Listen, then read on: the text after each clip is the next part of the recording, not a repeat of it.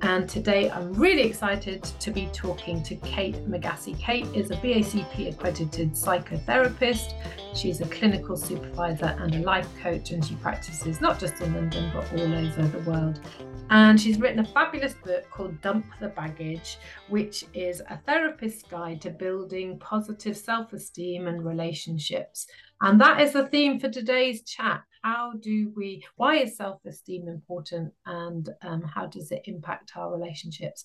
So welcome, Kate. Thank you so much for joining me. Thank you so much. It's great to see you. So tell us first and foremost, Kate, what is self-esteem? So self-esteem is the beliefs that we hold about ourselves. So say, for example, it's the relationship that we have up with ourselves, is how we talk to ourselves, is how we value ourselves, is that intimate relationship that nobody knows. So it's very important that we have a positive self-worth. So it's good to have good ways or a good relationship with ourselves. The self-esteem, just to summarize it, is purely based on the relationship that we have with ourselves, how we speak to ourselves, what we think of ourselves, and so forth. So that little voice in your head that chatters away. Yes.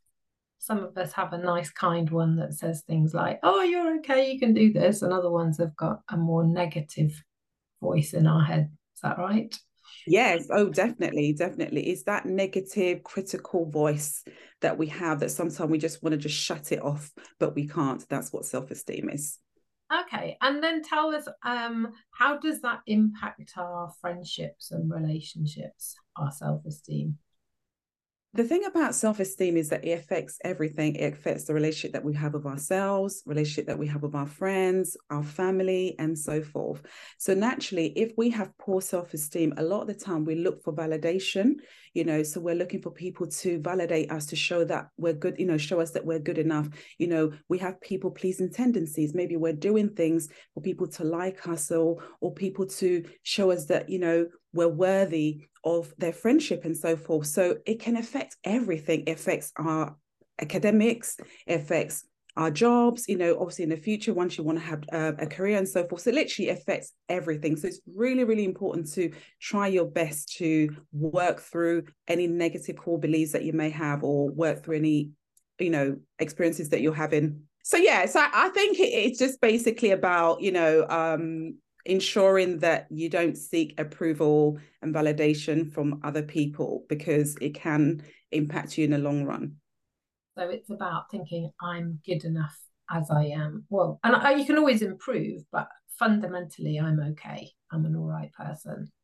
Yeah, definitely. And I think the other thing that it can affect as well is like social anxiety, maybe withdrawing from social gatherings and so forth. Sometimes maybe hiding. Say, for example, if someone's in a group, they always want to sit at the back. They don't want to be seen. They want to be invisible, basically, because they don't feel good about themselves. And a lot of the time when we become invisible, we are in our head.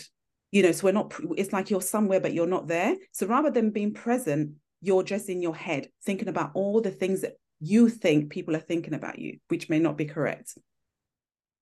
Right. Okay. So we've got an idea of how I might know that I've got low self-esteem.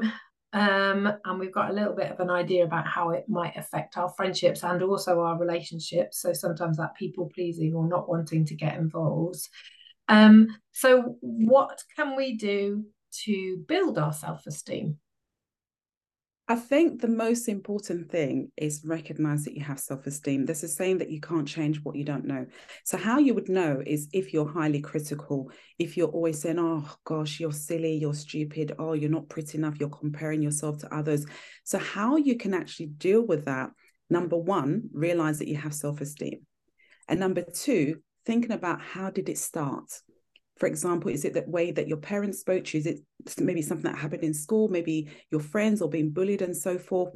And I think the other thing is about, ensuring that you communicate what you want as well, is ensuring that you set boundaries. So what boundaries actually means, it means where something starts and where something ends. So it's like, for example, I'm going to give an analogy. I think it might make it easier. If you have a house, so you have house one and house two, you have a fence. So the fence is a boundary. So house one knows where their garden starts and where their garden finishes. So if we don't have boundaries, then people will do whatever they want. So ensure that we have boundaries, articulate what you want, be assertive. Sometimes you don't want to do something, just say you don't want to do it. And, the reason why you don't want to do it is about ensuring that you're around people that promotes personal growth, people that celebrate you, people that support you, people that you trust, and so forth. So those personal boundaries, they can be really difficult to set. Mm-hmm. So what can you give us an example of what a personal boundary might look like? So a personal boundary, I think the first one is maybe saying no. If someone asks you to do something and you don't want to do it, is saying no. Because a lot of the time when we say yes to others, we're always saying no to ourselves. I think learning to say no, learning to know what is, telling people what's acceptable and what's not acceptable. Personal boundary is, for example, if someone upsets you in a certain way or someone does something that you don't like, maybe telling them that you don't like it, and also having consequences. So what that means is it means something like, if you do this, I'm going to do that. And I think that's one of the main ways to set boundaries. So I'll go for it again, ensuring that you communicate your needs, ensuring that, you say no to things that you don't want to do or you don't agree with, you're assertive, and naturally is knowing your limitations, to telling people, okay, I don't accept this. When you do this, I'll do that, and having consequences. I think that's really, really important. So what might a consequence look like? So consequences could be like, for example, if you keep being late, then, I might not invite you to outings anymore, or another consequence could be, for example, if you don't respond to my messages, because I'm always calling you, if you don't respond to my messages, then naturally I'll wait for you to contact me, because I'm not going to keep chasing you. So that's an example of a consequence. Yeah. So it's not about revenge.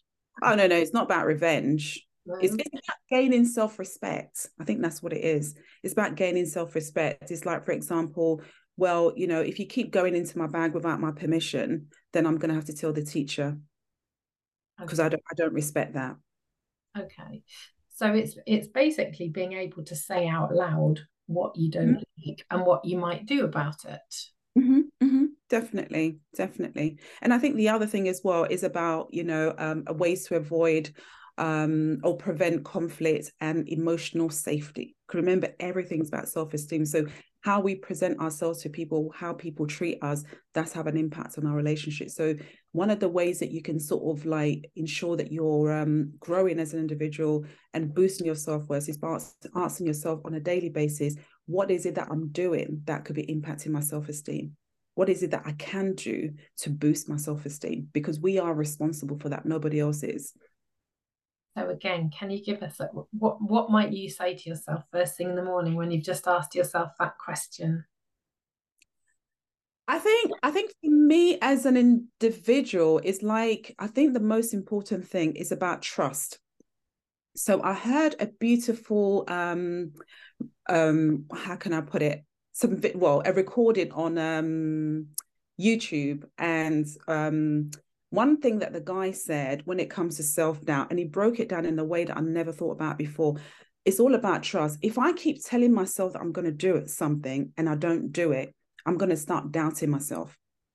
Once I begin to doubt myself, I'm assuming that everybody else is doubting because I doubt myself. So for me, it's about the relationship. If I say I'm going to get up, for example, and I'm going to meditate, or I'm going to, for example, take time to plan my week or whatever, and I don't do it, it's going to impact the relationship that I have with myself. So I think it's about ensuring that you do the things that you say you're going to do. So for me personally, I have tools. So I have a well-being plan, ways to take care of myself when it comes to my work, to my take care of myself with my family, take care of myself when it comes to my relationships as well, because we all have that difficult person that is difficult to deal with.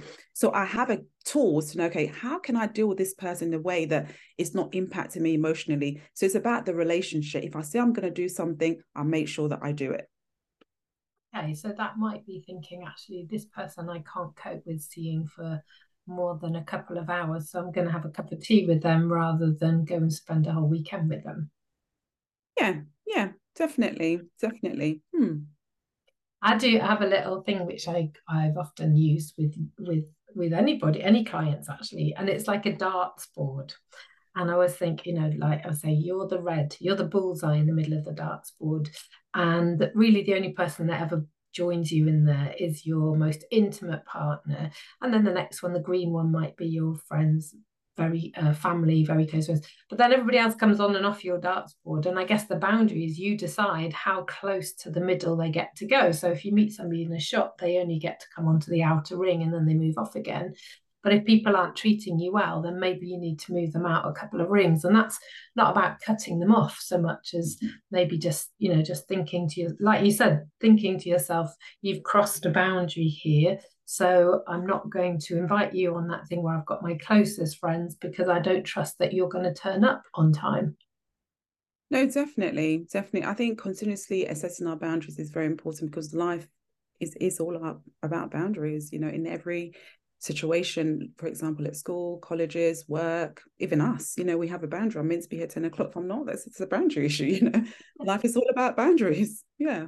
And I promised to send you a recording before I put it out. And if I don't, that's breaking the boundary.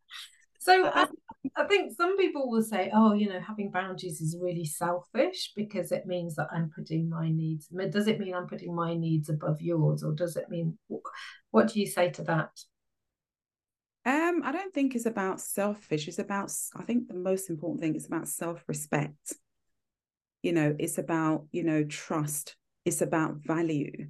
It's about your relationship with yourself. It's about what's acceptable and what's not acceptable. It's about emotional and sometimes physical safety. It's very, very important. It's not selfish at all. No, not selfish. And actually, if you don't put in those boundaries, I always remember somebody saying to me, if you never say no, what does your yes mean? In other words, if you always just say yes to what everybody else wants, do you end up living your version of your life? Or does that mean that you make yourself vulnerable to other people? Because I think if we think about relationships and consent is all around boundaries, isn't it? And I guess maybe if we have poor self-esteem, we allow people to do things to or with us that we don't feel comfortable about because we think it might make them like us more. Yeah, I think when it comes to, relationships, you can't always keep saying yes to people because what happens that you become a yes person. And when we keep saying yes, even when we don't want to do things, people will manipulate us to do it because they're used to us saying yes. And to be fair, who wants to be a doormat?